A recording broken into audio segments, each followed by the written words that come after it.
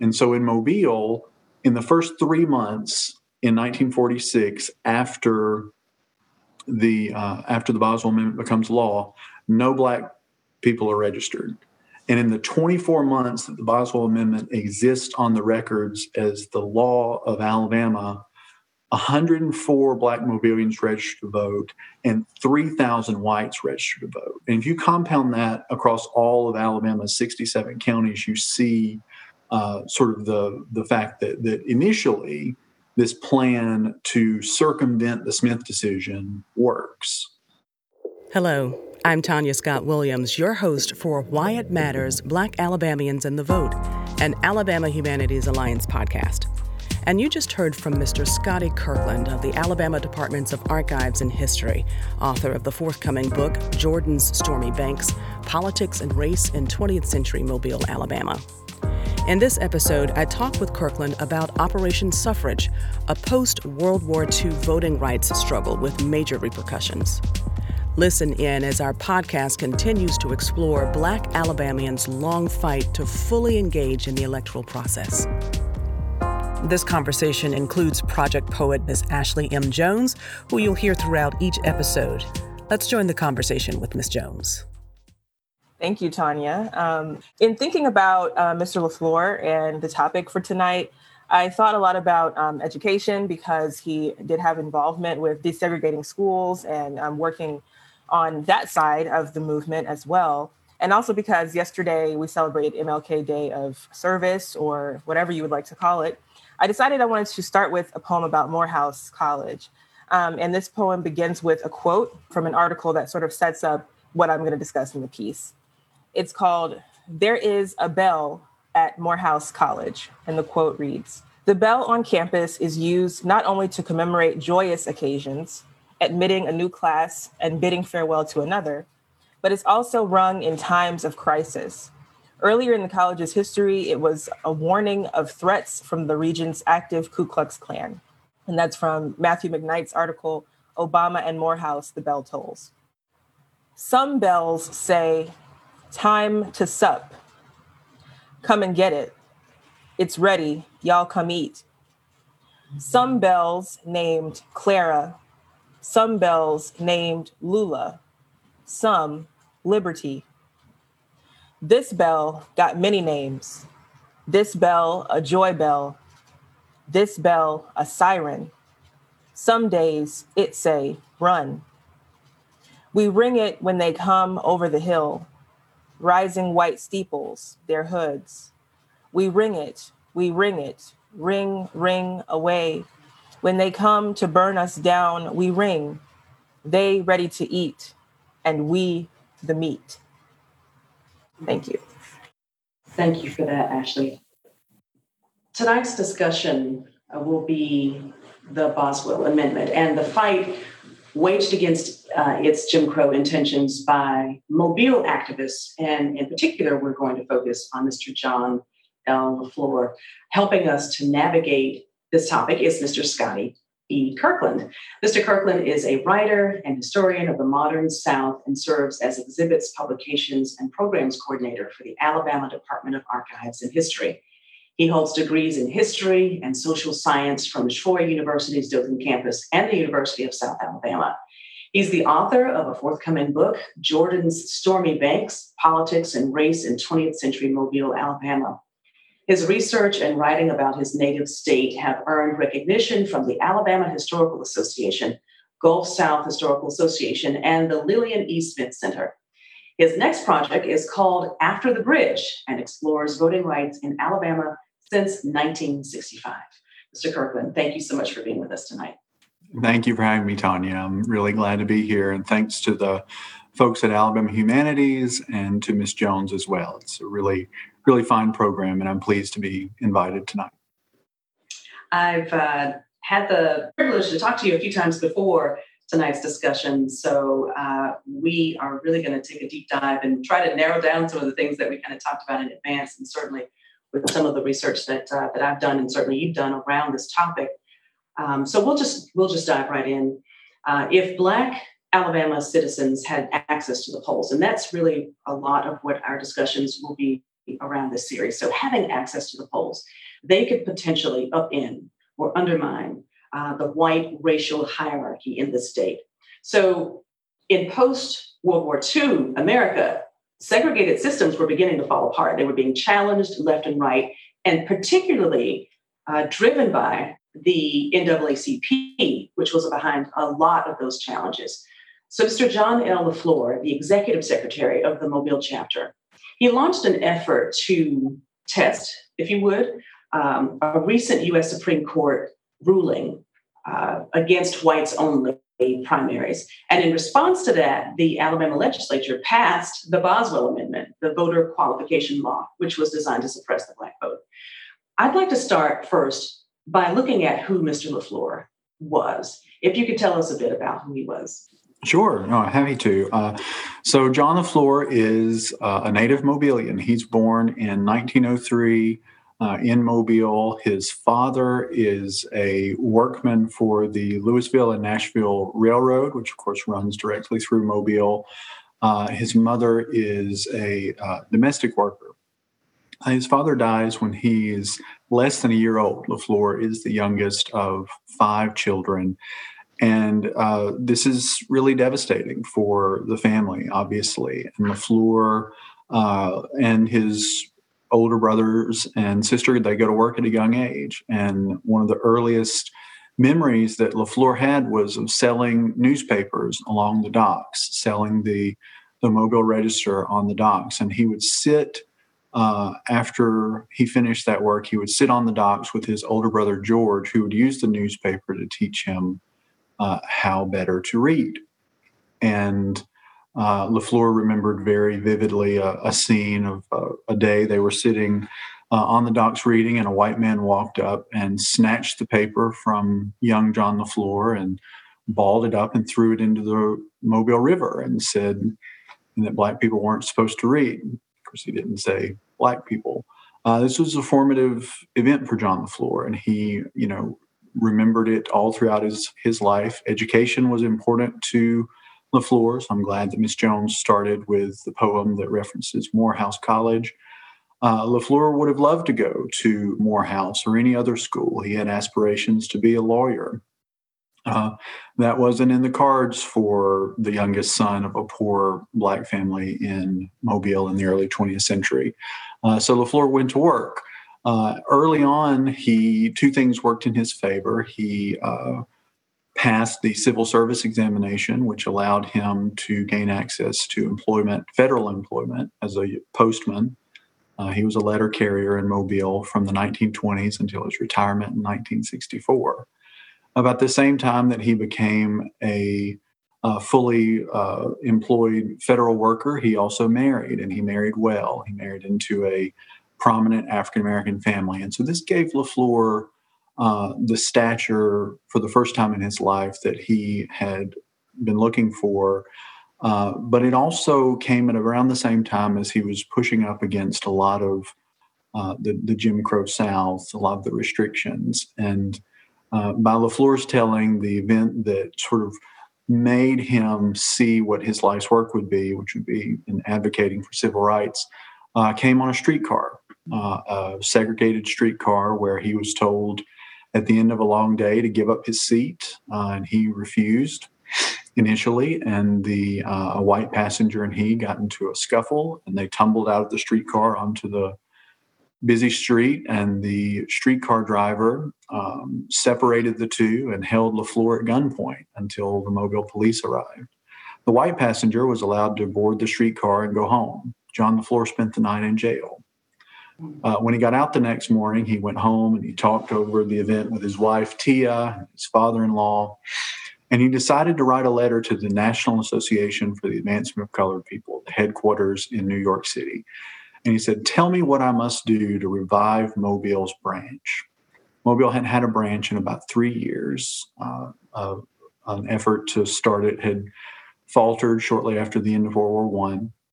And so LaFleur begins correspondence with Ralph Bunch and Walter White, who's the director of the NAACP. And he quickly gets the new branch started. And very early on in that process, he writes a letter to Walter White. And he says, living here in this land of bigotry where might makes right, where anything can be used to take rights away from men like myself, I can fully appreciate what the NAACP would mean to a Black person in the South. And so he becomes utterly committed to equality. He's a trusted organizer for the NAACP. They send him into Mississippi, they send him into Florida, and he builds up this branch in the middle of the Depression. And it becomes one of the few branches in Alabama that started before the Great Depression that manages to sort of make it through into the better days of World War II.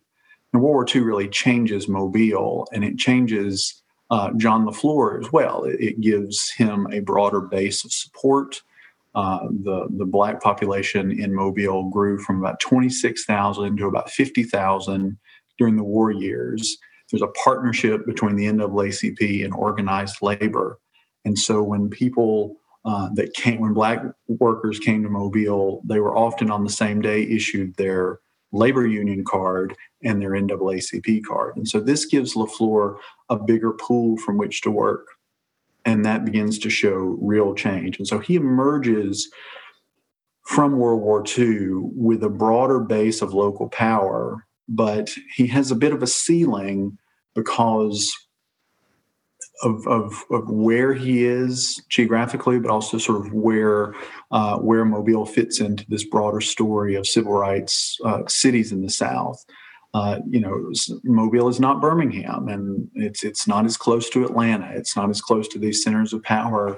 And the NAACP national leadership, they just really, they never fully bring LaFleur into the tent.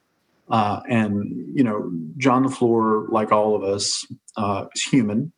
He has feet of clay. He sometimes has a bad temper. He sometimes is too frequent in his criticisms of the national office. And so they treat him as a trusted lieutenant, but they don't see him in the same circles as some of the leaders in Birmingham, E.D. Nixon, and others in the state. And so this is something that LaFleur has to work against, but he's still fully committed to the tenets of the NAACP throughout the end of World War II, really because he sees it as he said once, it was the Gibraltar for the race, and he felt like it was what needed to happen, was that they needed to pursue it through their programs. So that gets us to the point in LaFleur's professional career where the Boswell Amendment comes into play.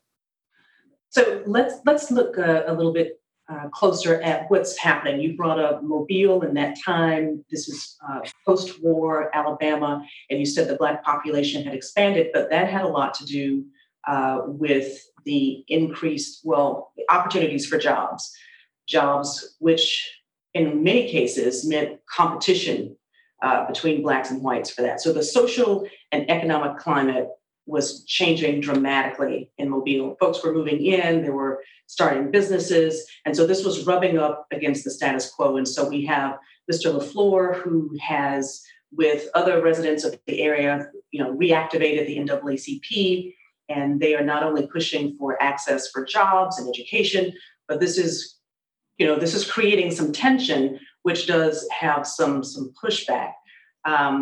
Maintaining the whites only status quo was important for the power players at that time. But just before we go into the conversation a little bit about the Boswell Amendment, the NAACP ran into an issue where it was barred in the state.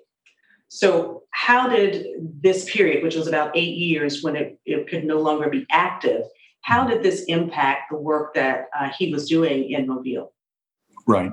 So the NAACP is outlawed in Alabama in 1956. So it comes a little after the immediate post-war period. It comes really as a reaction on the part of Alabama officials to a couple of things: to the Brown decision, to the Montgomery bus boycott, and to the attempted, ultimately unsuccessful enrollment of Arthur and Lucy on the University of Alabama campus in Tuscaloosa. And so the power structure of Alabama, principally John Patterson, who is the newly elected Attorney General at that point, they really blame all of this on the NAACP, and he looks to the state code and to a provision in the 1901 Constitution that says that all corporations that have their headquarters located beyond the borders of Alabama have to register as an outside or a foreign corporation. Well, this was not something that was readily enforced, but it was what they used to convince a already sympathetic judge in Montgomery County that the NAACP should be outlawed. And so what this does is it launches a fairly long legal battle that goes all the way to the Supreme Court twice, that really sets into firm legal jurisprudence for the first time this idea that you have the freedom of association. Freedoms of speech, freedoms of religion, freedom of the press, those types of things were already firmly embedded in our constitutional principle. But the freedom of association up to that point was a little less firm. And so that's basically the argument that the NAACP lawyers, which includes early on the great Fred Gray from Alabama, the argument that they make is basically this is a protected constitutional right, that I have the right to belong to the NAACP, that you have the right to belong to an organization that you choose, as long as they aren't, doing anything beyond the bounds of legality. And so this goes to the Supreme Court and takes a while. It takes 8 years. In that intervening time, from 1956 until 1964, things happened differently in different parts of Alabama. Birmingham is a good example. The NAACP in Birmingham, when it's outlawed, has a new, young, vibrant membership secretary. His name's Fred Shuttlesworth. Now, Shuttlesworth isn't quite like some of the other older members of the Birmingham chapter of the NAACP. He wants to go further. He wants to go faster. Taking away the NAACP sort of unbinds the hands of younger men like Fred Shuttlesworth that want to do things a little different. The same is true of John LaFleur in Mobile to a degree. John LaFleur, because of what had happened in World War II and because of the Boswell Amendment and this continued sort of ceiling that he runs into with the national office, has been shown the efficacy of a grassroots organization. The Boswell Amendment, if it did nothing else, it proved to LaFleur that he didn't necessarily need the umbrella of the NAACP to get stuff done in Mobile. And so there are major leadership changes and major initiative changes throughout Alabama because of the ban on the NAACP, except in Mobile. What happens there is that everything just shifts from the NAACP to a shadow group, a group that's been in existence since at least the mid-1940s called the Nonpartisan Voters League. This is an organization that did the political things like endorsing candidates, making political statements that the NAACP branch couldn't do. And so this is one of the reasons why Mobile in the mid-1960s remains, when compared to Birmingham or Selma, quieter. Now, that's oftentimes misunderstood as saying that Mobile had a peaceful civil rights revolution. Nothing could be further from the truth, but it was on a slightly different timetable than what you see in Birmingham. And one of the reasons for that is the way that the grassroots was organized in Mobile before the banning of the NAACP. So in many ways, they were already a little bit ahead in that planning. And historians have argued that the plan that John Patterson and others in the state had outlawing the NAACP was going to stop this urge for equality, stop all this growing agitation to push back against the tenets of Jim Crow. That actually had the opposite effect, that it actually accelerated the fight for freedom in places like Birmingham and Selma, because absent the NAACP's more rigid sort of top-down approach, the grassroots begin to have more authority. Mm-hmm. I think it was Mr. Shuttlesworth who said, after hearing that the NAACP had been barred, that, and I paraphrase, basically, shutting down the organization is not going to stop the people from pressing forward for their fight for freedom. This organization is not going to shut off that push for equal rights in the state. I want to invite Ms. Jones back into our conversation this evening. Ms. Jones is our poet for this series, and she has selected some items from her collection to share with us. And I think she has one that she's going to share with us now.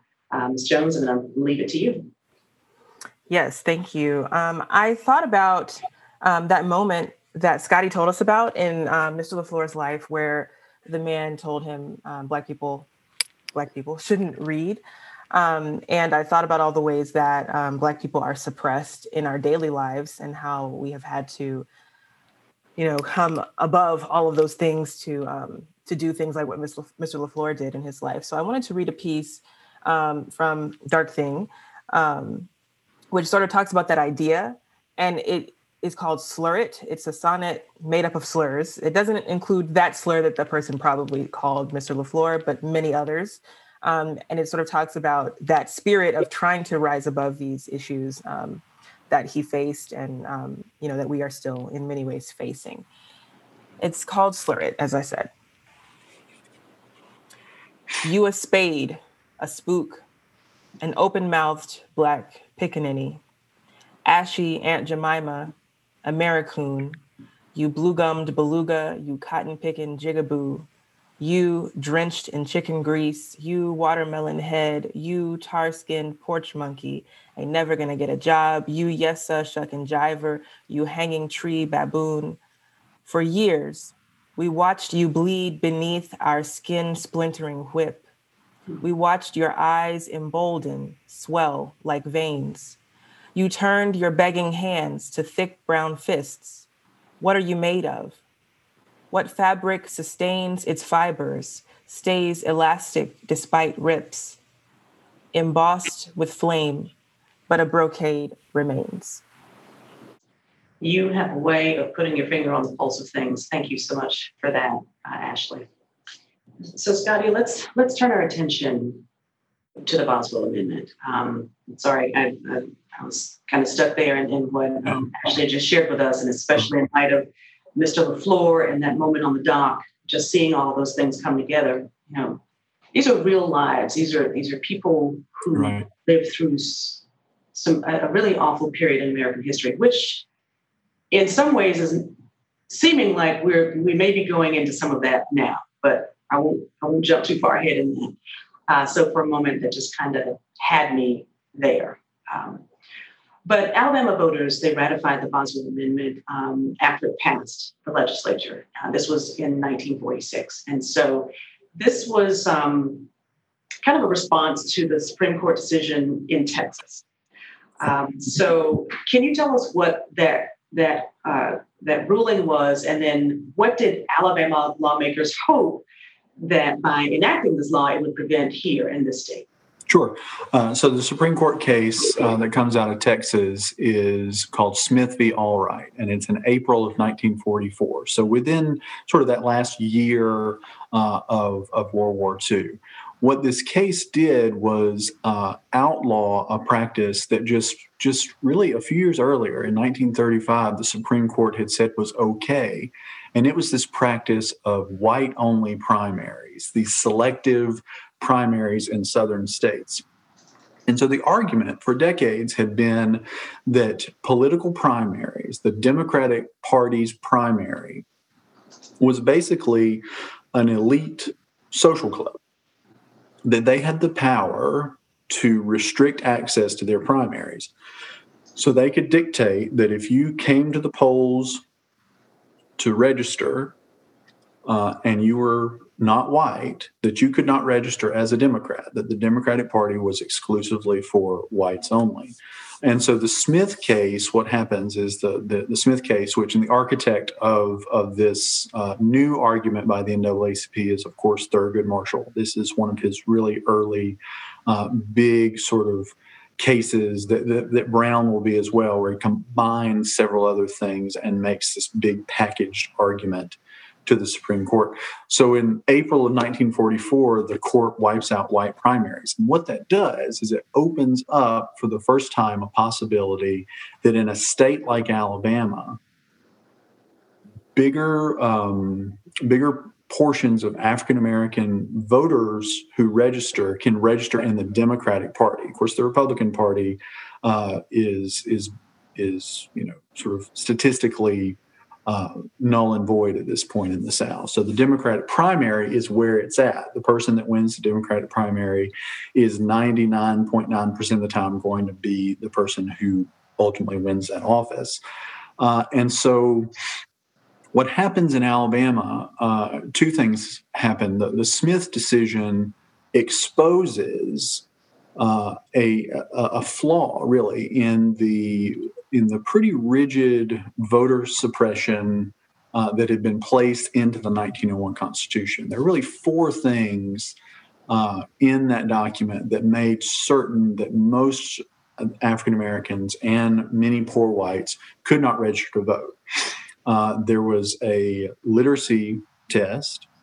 There was a 2-year residency requirement. So that's really aimed at this agricultural-based population. So moving around, if you move out of a county line, you have to start over.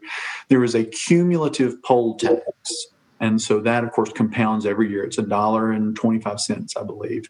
And so it becomes a real financial burden to vote. And the other thing that there is this requirement that you have $300 worth of real property. Now, I went to an inflation calculator just this afternoon and looked. Mm-hmm. In 1901, $300 was the equivalent in 1945 of just $100. So what cost you $300 in 1901 would only cost you $100 at the end of World War II. And so what that meant is that, if black voters paid their poll tax, if they found two people that would vouch for their character, if they could pass their literacy test, and if they had an automobile or a vehicle that was assessed at taxation at more than $100, because of the Smith decision, they could vote. And Alabama said, we have to find a way to get around this. And the architect of this argument really is from Mobile. His name is Gessner T. McCorvey. And McCorvey is the chairman of the state Democratic Party, has been since the 1930s. He's really one of the architects of the coming Dixiecrat revolt in the state that'll happen centered around Harry Truman's nomination for president. That's coming up in 1948. But McCorvey and some of the lawyers in the state, they craft this idea of an understanding clause. And so what the Boswell Amendment did, and it's called the Boswell Amendment because the legislator who introduced it to the state legislature, his name was Bud Boswell. He's a Geneva County representative. So the amendment bears his name, but the architect of it was really Gessner McCorvey. Anyone who registered to vote had to understand and explain to a registrar's satisfaction a section of the U.S. Constitution. And it was up to that registrar to determine if they had done so to his or her satisfaction. So two things there. Number one, the Supreme Court, which is, historically populated by some of the most brilliant legal minds in the country, routinely disagree about interpretations of certain sections of the Constitution. It's why we have a court system. Number two, it's purposefully vague, this Boswell Amendment, because it invests all the power in those local registrars. Right. And so they decide who gets to vote.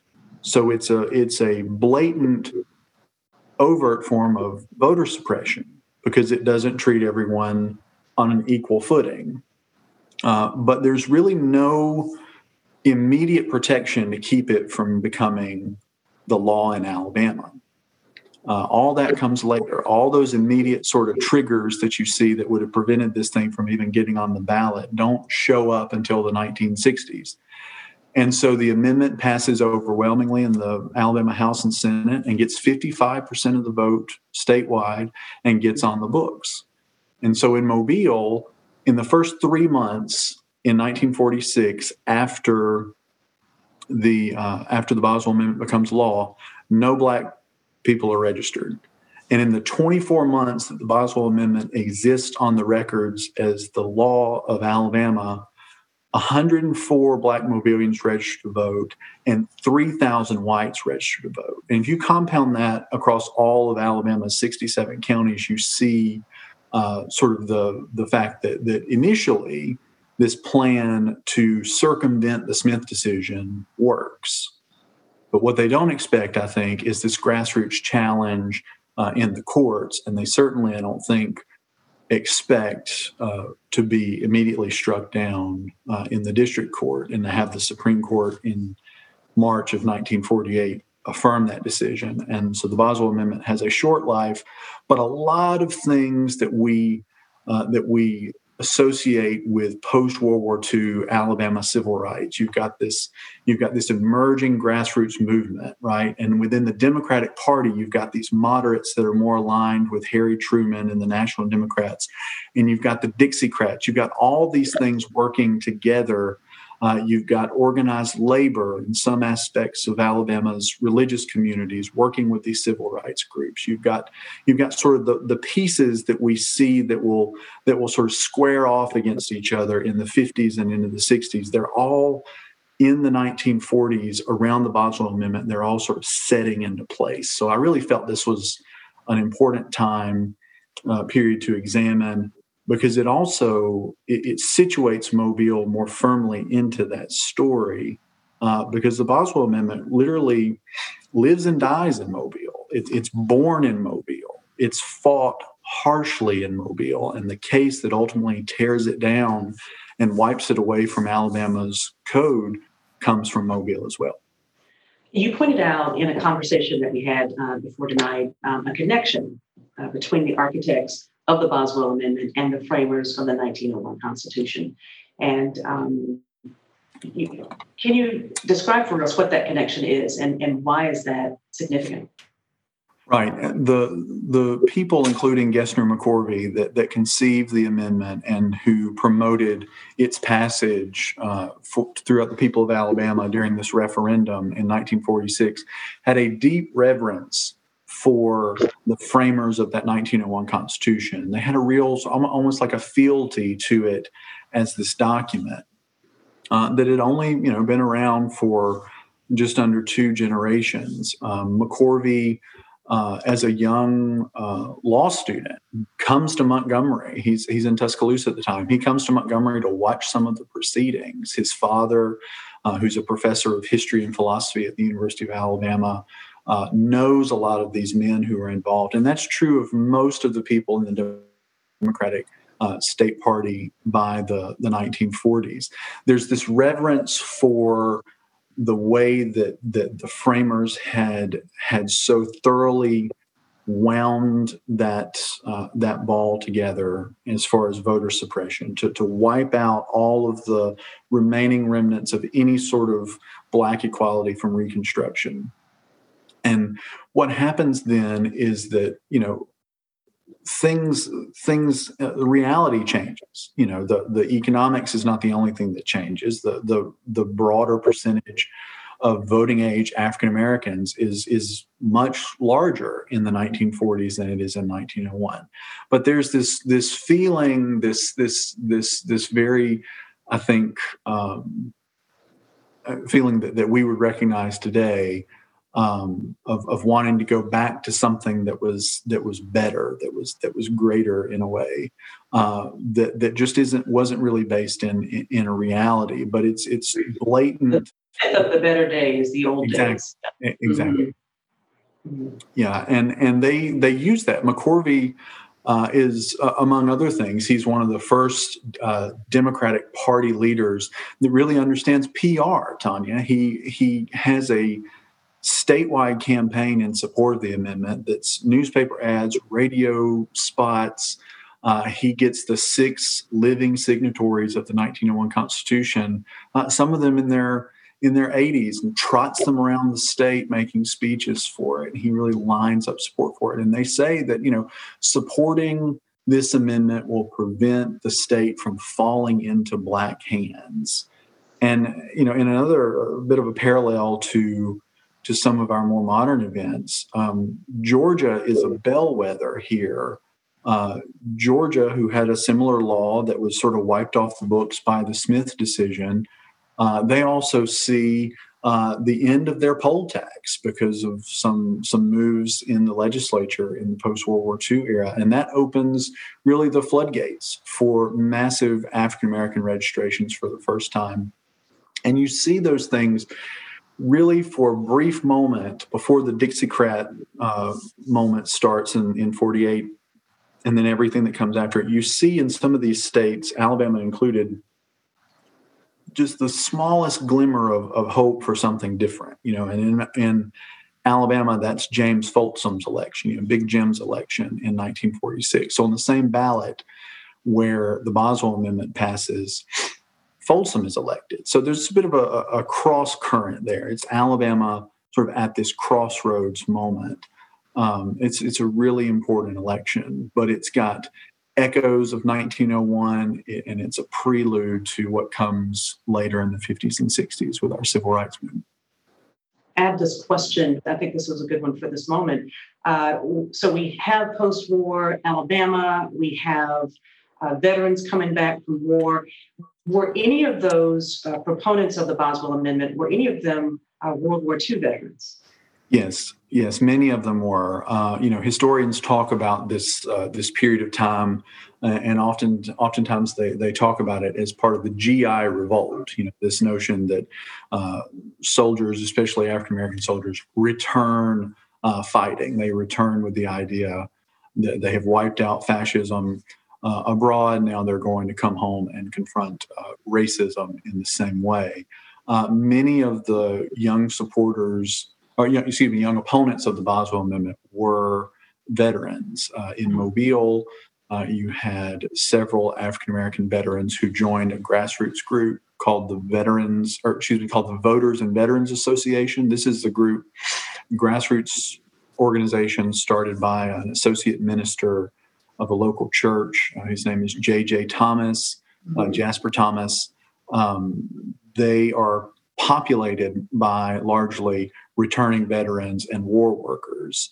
And the lead plaintiff in the case that they file against the Boswell Amendment, Hunter Davis, he was a labor leader and had worked on the docks during the war. One of the most prominent elected officials who opposed the amendment was Joseph Langan, who was a newly elected state senator from Mobile, who was also a combat veteran, had been in the Pacific Theater. And he comes back and sees things in his native Mobile that he saw when he was overseas, and he doesn't like that. And between his overseas experience sort of opening his eyes to injustice and his Catholic upbringing, his Jesuit education, he really takes on the Boswell Amendment. And this is a real thorn in the side of Gessner McCorvey, this young sort of populist, moderate Democrat from Mobile named Joe Langan. So those are two. In Birmingham, there are similar organizations. They're full of hundreds and hundreds of veterans. There's a really fantastic book by Michelle Norris, who used to co-anchor on NPR, All Things Considered. It's called The Grace of Silence. And it's a personal story about a member of her family who was involved in one of these veterans organizations in Birmingham and who was shot during a registration day that turned violent because so many people had turned out and wanted to exercise their rights, their constitutional rights to be allowed to register to vote, and it turned violent, and he was shot and hid it from his family. She don't think knew about it until after this family member had passed away. But it's a wonderful book. The research was compiled in Birmingham thanks to Jim Baggett and some of the wonderful people at the Birmingham Public Library, but it talks about some of this as well. Mm. So we have activists like Mr. LaFleur. As you said, Mobile is sort of the center of a lot of activity at this time, different than what was happening in other parts of the state. And so we have activists like Mr. LaFleur and his contemporaries, and they are responding to the demands of the day. What you're describing right now, some of the veterans coming back from war, having seen life outside of the United States and having, especially for some of the whites at the time, interacting with African Americans in ways that they might not hear in the States, and then really, for some, maybe questioning, systems. So you have all these changes that are happening, and this demands some sort of action. And so if we look now to where we are in our current landscape, it seems as if in some cases, we have forces that want to go backwards. They want to, turn the hands of time back, as we were saying earlier, to supposedly better days. And it all depends on who are you talking about when you say better days. So there seem to be voter suppression tactics that are being used today. It hasn't gone away. It's evolved. However, we've had these moments when we see efforts like in Georgia with the U.S. Senate runoff there, where Republican incumbents were unseated, and they were defeated primarily because of activists, grassroots activists who have taken the mantle and gone out and continued to do the work. That plays an essential role in overcoming some of these efforts. Let's look at who the LaFleurs are today among Alabamians. Any stand out for you in particular? Well, I think, corporately, I think, in Birmingham, there's the Greater Birmingham Ministries, which is, I think, doing a lot of the similar work. But, the reference to Georgia you made, Tanya, I think is really important, and immediately calls to mind LaTosha Brown, who is an Alabamian. She's spent some time in Mobile and in Selma, and her organization, Black Voters Matter, is one of those that's on the ground in some of these states and who's doing this work. But, work is the right word for it, because it's heavy stuff, and it's not something that you can sort of slack off on. These are constant things that require tending. And it's not something that you can do once and go away. There were the numbers between the November 3rd races in Georgia and then the runoff in early January, were proof of that Black participation in the Georgia primaries went up, which bucked a historic trend otherwise. But one of the parallels, I think, that we see today between where we are now and where the people of the Boswell era were is that, very much like Alabamians and Americans in the 1940s, we today are living without the full protections of a federal Voting Rights Act. Mm-hmm. The district court that ultimately struck down the Boswell Amendment did so because they said the 15th Amendment guarded against such regulations, but had to go all the way through that process.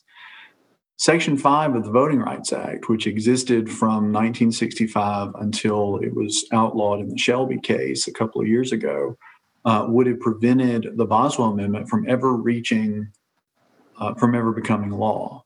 It was this notion of pre-clearance, that there were certain things having to do with the way that certain states, Alabama included, choose their voting regulations that had to have pre-clearance from the Justice Department. They had to meet certain metrics. Well, that goes away after the Shelby case, where Section 5 is sort of gutted. That changes things, and we've seen in states throughout the country forms of suppression that aren't as oftentimes overt as something like an understanding clause that you have with Boswell, but that are there nonetheless. And just speaking for myself, anything that makes voting harder, anything that makes it take longer, anything that adds a step to it in our world can be seen as voter suppression. And those things in a climate where we had the full protection of the 1965 Voting Rights Act look differently than they do without it. And a lot of the things that we see in some states, ours included, has a real different look to it right now in our post Shelby world. There's talk that with the new Congress and with our newly elected president that they're going to revisit the Shelby case, and there's a precedent for that as well, and it has an Alabama and a Mobile connection. In 1980, the Supreme Court sided with the city of Mobile in a case that was filed by John LaFleur in the months before his death. Filed in October of 1975, Wiley Bolden, who was one of his original members of that newly organized NAACP. So the Bolden case, Wiley Bolden versus City of Mobile, said that Mobile's at-large form of government, so you elect 3 commissioners and they stand for election at large in the city, that diluted the pockets of African-American voters within the city.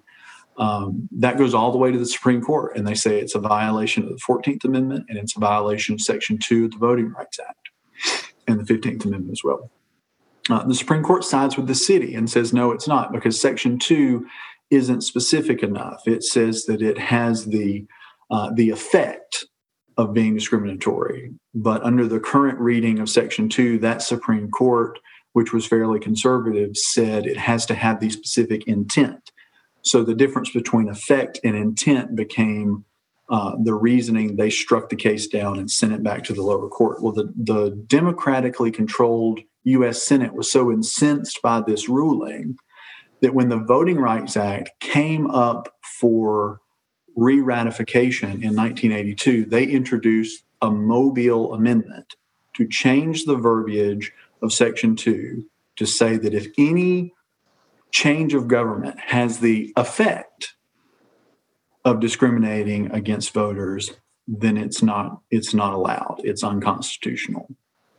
And so we're probably on the verge of seeing something like that again, where what has happened in states like Alabama post Shelby v. Holder will be looked at with fresh eyes and looked at with a federal remedy in mind. All the states don't have to have the exact same voter laws. It doesn't make sense for Alaska and Maine to have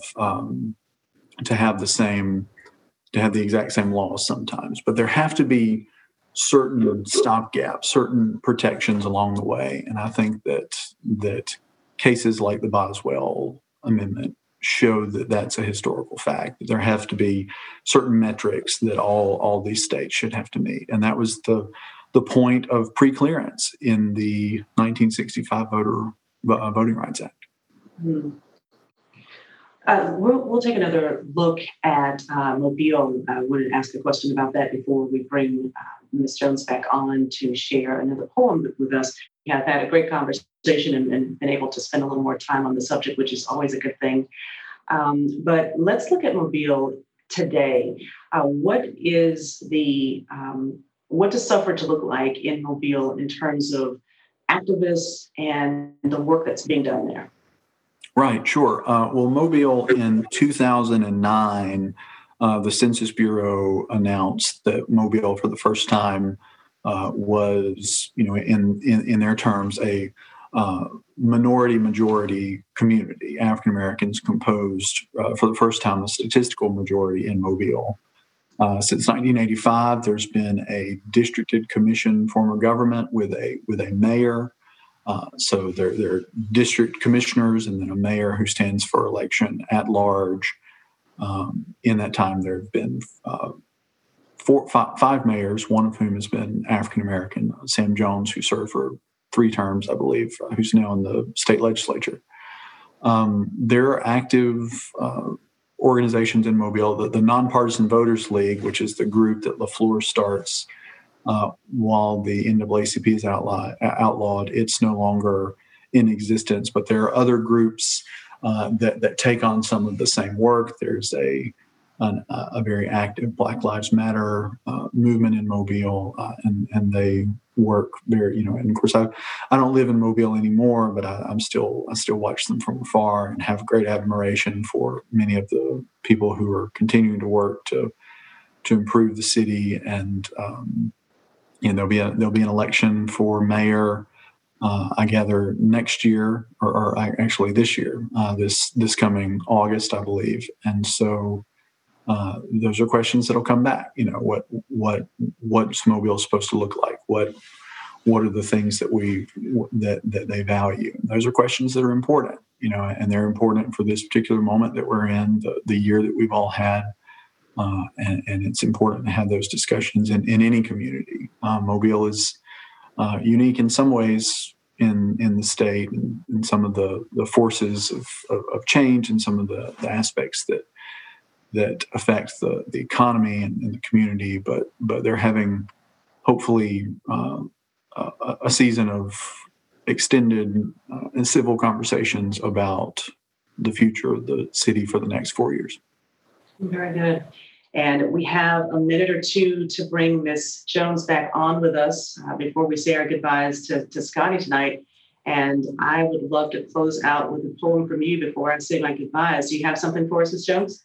I do. I have been thinking about this conversation and suppression, voter suppression, but also the ways that suppression seeps into all parts of life. And one of those things I thought about was redlining. I semi-recently moved over the mountain. If you're from Birmingham, you know what I mean, or from Alabama, period, you know what I mean. And that has been a strange experience for reasons we don't have time to go into. But I started to notice some of the discrepancies that I'd always assumed existed as a lifelong resident of Birmingham. And I also started to experience some silent animosity from people in my neighborhood because I'm one of a few Black people where I live. Mm-hmm. So this is a poem that I wrote in response to that. Redlining. Oh, what? You thought I didn't belong here? You thought your street was me-proof? Thought here was a place only lilies could grow? Can you hear my skin before you see it? Can you hear the rap I'm blasting down your perfect street? Here, take it. Every beat will fight for me. If you can hear it, that means I'm winning. That means you can't hurt me here. Means I'm belonging if it's the last thing I do. Did you hear the one about the Black girl who just wanted to mind her own business in a country, state, city, suburb, where their only business is making sure I'm not here? Where my face, my body, my God, my hair, even my right to write this sonnet right here is policed, stared down, is burned fast as ether. Thank you. Thank you, Ashley. And thank you, Scotty, for being here tonight, taking the time to share your thoughts with us. It's been a pleasure. Thank you, Tanya. Thank you, Ashley. And thanks to the folks at Alabama Humanities Alliance for helping us come together and have these important discussions. You've been listening to Why It Matters, Black Alabamians and the Vote, presented by the Alabama Humanities Alliance and funded by the Why It Matters Civic and Electoral Participation Initiative, administered by the Federation of State Humanities Councils and funded by the Andrew W. Mellon Foundation. I'm your host, Tanya Scott Williams. Thanks for listening. To learn more about the Alabama Humanities Alliance, go to alabamahumanities.org.